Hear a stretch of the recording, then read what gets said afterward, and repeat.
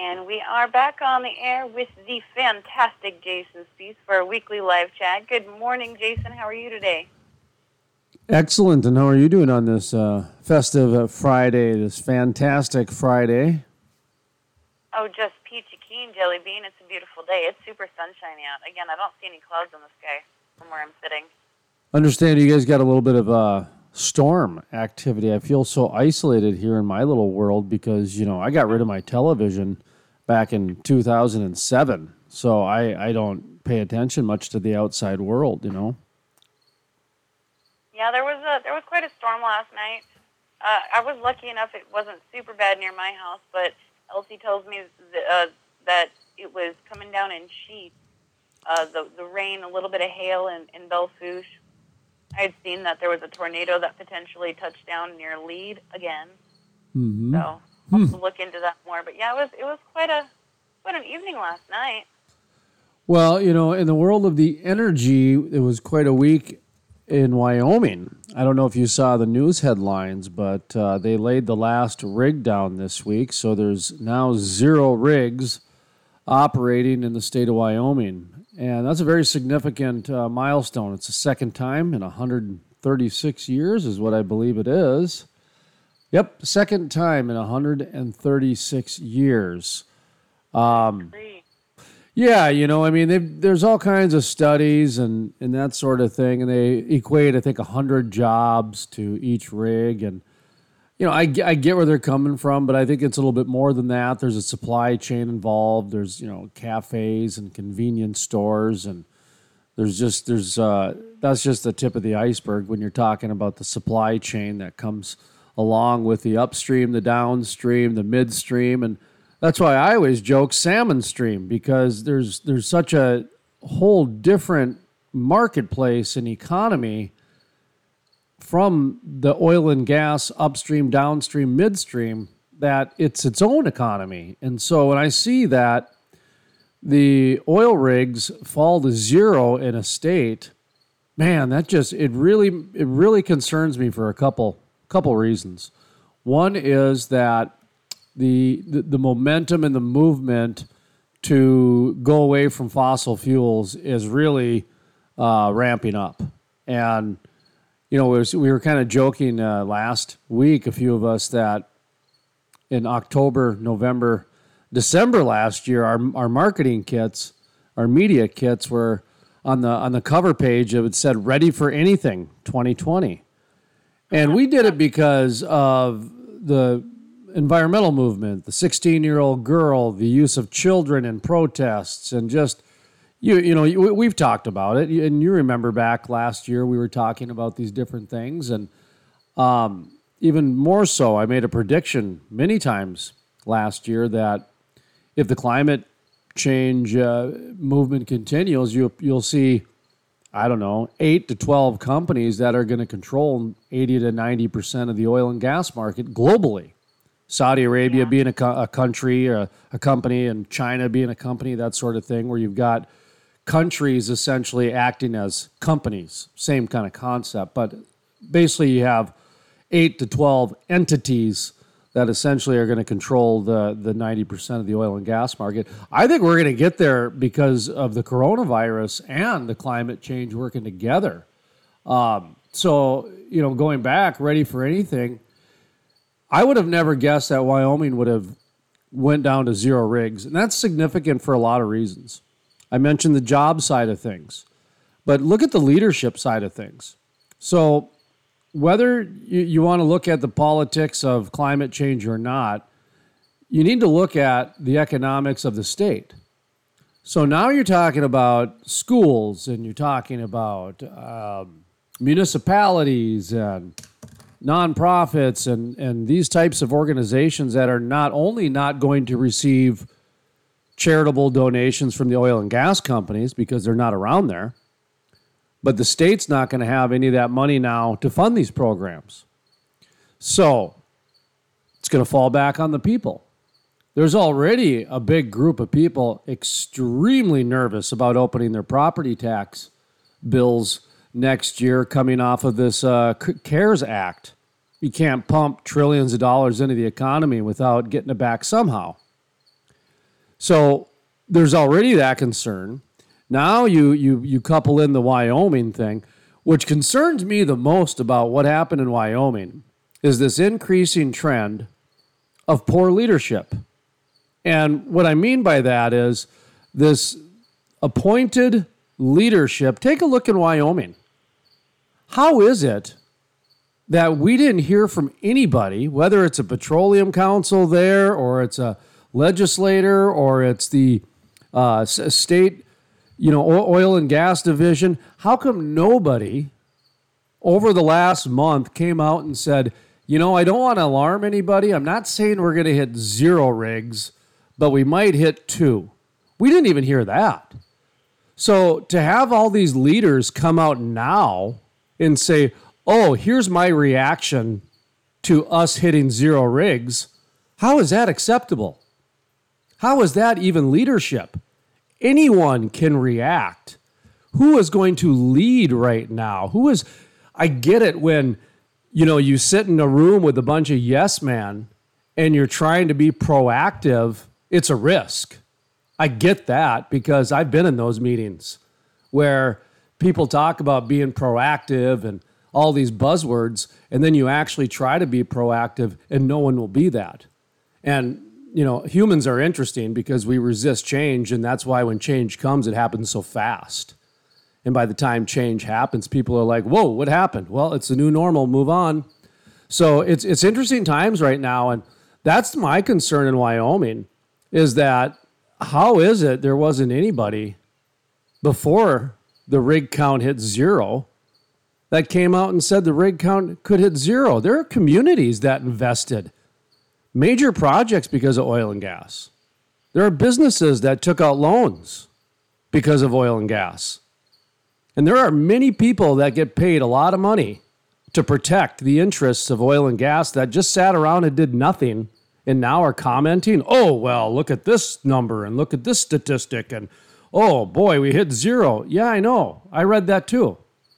I mean, it's remarkable. So anyway, so I don't know if you got any comments on that. I mean, there's a lot there from, the different supply chains to the leadership side. But you know me, it's Friday. This is, to me right now, it's like 5 o'clock. I've been up since 3 a.m. So, yeah. That's funny. No, I just can't help but think about how much, I shudder to think about how much worse it could possibly get for so many, because the issues that you're describing aren't even the things that first come to mind with potential issues for in the coming months with business owners, with companies, nonprofit organizations, with individuals in general, with the way that things are changing and kind of going. And so it's yeah. Well, there's a lot here. Yeah. There's so much here, and that's why it baffles me that there was nobody that was out in front of this. And anybody who tried to be out in front of this basically got criticized by the leaders that are now reacting to this. I don't understand that.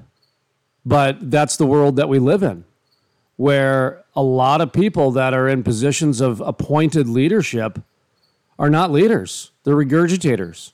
They react. And they're being exposed right now. A lot of them are being exposed right now because they're not being proactive. They're not staying ahead of the curve. In Fargo, our mayor just came out yesterday. Now he's being investigated by the Criminal Bureau of whatever because he was publicly stating one of the police chief's applications or something like that. Point is that these guys are so knee-deep and into the forest and swamp, they don't even know when they're doing anything wrong. It's like when that guy from Chicago, is it Boyglovich or Baglovich or Julivanovich, I forget his name, but he was trying to sell Obama's seat. I mean, everybody knows that's what happens, but nobody does it. I mean, you can't actually do it. I mean, it's you know what I mean? It's just when you're in the culture and you don't even recognize the difference between right and wrong anymore. And it just baffles me that we're in such a place where people who do the right thing have such an uphill battle logistically, linguistically, and geography even now. because so many different organizations are becoming centralized. And so it's a different, there's the shift. It's the shift that's happening. Take a look at the PPP loan. That's one of the most magnificent sleight of hands I've ever seen in my life. Okay, just magnificent. So you have this. Now they're trying to rush the forgiveness side of it. And you know what? Probably 70% of the people are legit. Really, 70% of the people that got the loans are probably legit. But there's a lot of people that are not. And the people that got under $150,000, or I think it was under $150,000. Like I said, I don't know the numbers, so prove me wrong, government, prove me wrong. But from my anecdotal people I've talked to, and the news stories I've read, and even the little bit of research I've done, there's a number of abuse by millionaires that own Airbnbs and have a construction company, so they got couple different LLCs underneath, management. You own a hotel and you got a management company and sometimes even a billing company. So just because you have one company doesn't mean you don't have two or three. And so those are the companies that are going to get fast tracked too. So there are, the fast tracking of the forgiveness and all this. I get it that at the core, it's going to help the majority of the people, but it is going to also fast track some of the corruption that's there as well. And so there's just another example of just this constant fill people full of noise and then try to rush things through. It's not always the best interest. It's not always in the best interest of where we're trying to go with things. So anyway, I'm kind of doing a little bit of that existentialism this morning, I guess. I always enjoy listening to you talk, though. It definitely, I don't know, spurs a lot of thought process. I hope for others as well as myself, Well, and I hope people know I'm trying to help this week because that's some real problems in Wyoming. There's some real problems there. If your rig count goes down to zero, there's some problems there. Now, luckily, Wyoming's got the natural gas, and I think that'll probably, weather through some of the storms. But when you're talking about, 100 jobs dedicated to a rig, and then those 100 jobs ripple into the communities, cafes and the convenience stores and the haircuts and that sort of thing. That's real problems. That's real problems. And then to layer on top of that, your whatever bill is going to go up because the education, you don't have $100 million going to your local education because there's no oil and gas being produced. Well, okay, now you got to layer that on top of there. And then, like I said, then you got all the nonprofits and everybody else coming at you, and Little League games needing jerseys, Little League teams needing jerseys, that sort of thing. So there's a real ripple here. And again, I'm not trying to be negative, but then you got to layer in that PPP and the small business and all that other shift going on. And man, I just can't believe that people aren't having discussions like this and they're hung up on other things. But these are, so just be aware. Be aware of your neighbors. They might need, a hand, and they might not have the courage to ask for help because right now it's some very trying times. No, absolutely. I talked to a 72-year-old woman who still hasn't gotten her stimulus check yet, her $1,200 stimulus check, and they want to forgive millionaires' loans already. And you got people who haven't even been bailed out in the first round yet. That's what I'm talking about. Right. This is right. It's ludicrous. And then we've got in our state, our superintendent, he sent for the schools. I mean, you can't make this up.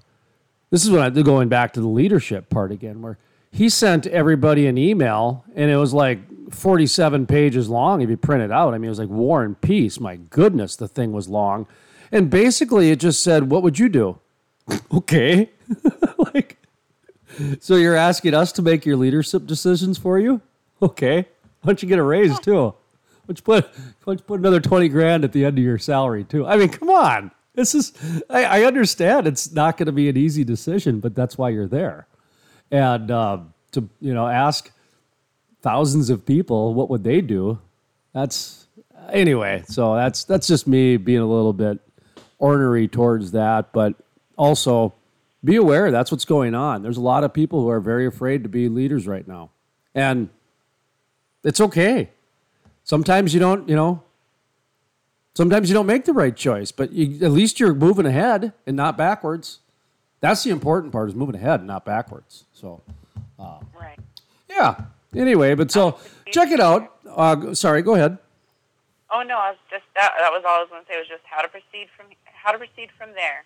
Yeah, and we've got some great, by the way, we got some great interviews this week with pockets of positivity in the Permian. We've got some examples of things happening in the Bakken. So if you go to thecrudelife.com, you're going to find some interviews with some great individuals and companies that are out there. We got a few people that are talking about some international, like the reality that you've got Chinese companies and European companies that have been buying up these smaller and mid-sized oil companies for a while. And now with people working from home, you're having a shift in culture because you've got people from Europe and China now administering mostly these types of policies into their lives. So when they're not leaving their homes, they're basically being overseen now by a foreign executive. And it doesn't matter if it's right or wrong. It's a culture change. So we talk about that this week as well. Again, we're not getting into the politics of that because it's already done. It's happening. And so sometimes people get a little caught up on that. You know what I mean? Yeah. Well, because like I said, it doesn't matter. It's done. It's been going on for 10 years and that I know about it, just in the Bakken alone. And the guys down in Texas are talking about it now too, because it's becoming it's becoming more and more prevalent. And, it's here. I mean, it's a rush. It's going to have to run its course. Yep. Yeah, it is. It's going to be a little bit of growing pains there. But anyway, so we have that. And then, of course, this week we're going to be airing some more of our week in review. A live recording session from Greeley, Colorado about regulations gone wild or the new normal. So talk about that a little bit. And that was kind of fun because we had somebody running for the Colorado House of Representatives, a state house. And she was a Democrat, and she actually joined the panel. We brought her up from the audience, and she joined in. She was great. Yeah. Well, hey, you never know what you're going to get at the Crude Life, so why not? If you got something to say, we'll listen. Doesn't mean we'll agree, but we'll listen. So. Right. That's fantastic. So check it out, folks. And for those of you on the Wyoming side, I feel for your pain that's happening right now with the last rig being laid down. Hopefully it won't be too long, and they'll get those back up and running again. Yeah, keep my fingers crossed. Hopefully it'll get back up and running. I hadn't even heard that, so I'm glad you brought it up. I got some research to do. Yeah, the news story just came out yesterday afternoon, and we put a request into several people on the Crude Life to talk about it, and we didn't get anything back, and I kind of read a little bit more and more into it, and it's that's when I got a little bit irritated by the leadership because I'm like, okay, how is this surprising people? This should be something that, there's people that get paid a lot of money to stay ahead of this stuff, and the same thing happened in the Bakken. Oh, we didn't see this coming. Oh, nobody saw that coming. Well, why are you there then? Seriously, why do you have 47 different assistants? And a department and all these other things. If you can't even see things like that happen, if it's the second time in 136 years and you couldn't see one of the tea leaves, that ain't good. That's a wake-up call, in my opinion. But I'm just, one guy. I'm just the North Dakota nomad. What do I know? I just travel around the country listening to people. Well, I'm glad that we've got people like you to pay attention and bring us information on stuff like this because you're always so very informative. So thank you, Jason. Well, you are welcome, and hopefully you guys have yourself a wonderful week. I'm trying to figure out a good week to get out to the Black Hills again. I just miss it so much, and you know that during the summer you got to take in as much as you can of that. Winters are gorgeous too, but just I don't know. I could probably take a nap in the Spearfish Creek and be fine. It'd freeze to death, but it'd be just. Love that. My pooch absolutely loves it too. Moochie, she loves the creek there. So we got to get back. But anyway. Well, we'll catch you next week. I know we've gone over our time. I'm trying to be vigilant now. So we'll catch you next week. And hopefully you'll check out the Crude Life Week in Review, thecrudelife.com. Sounds great. Thank you, Jason. Thank you. Have a good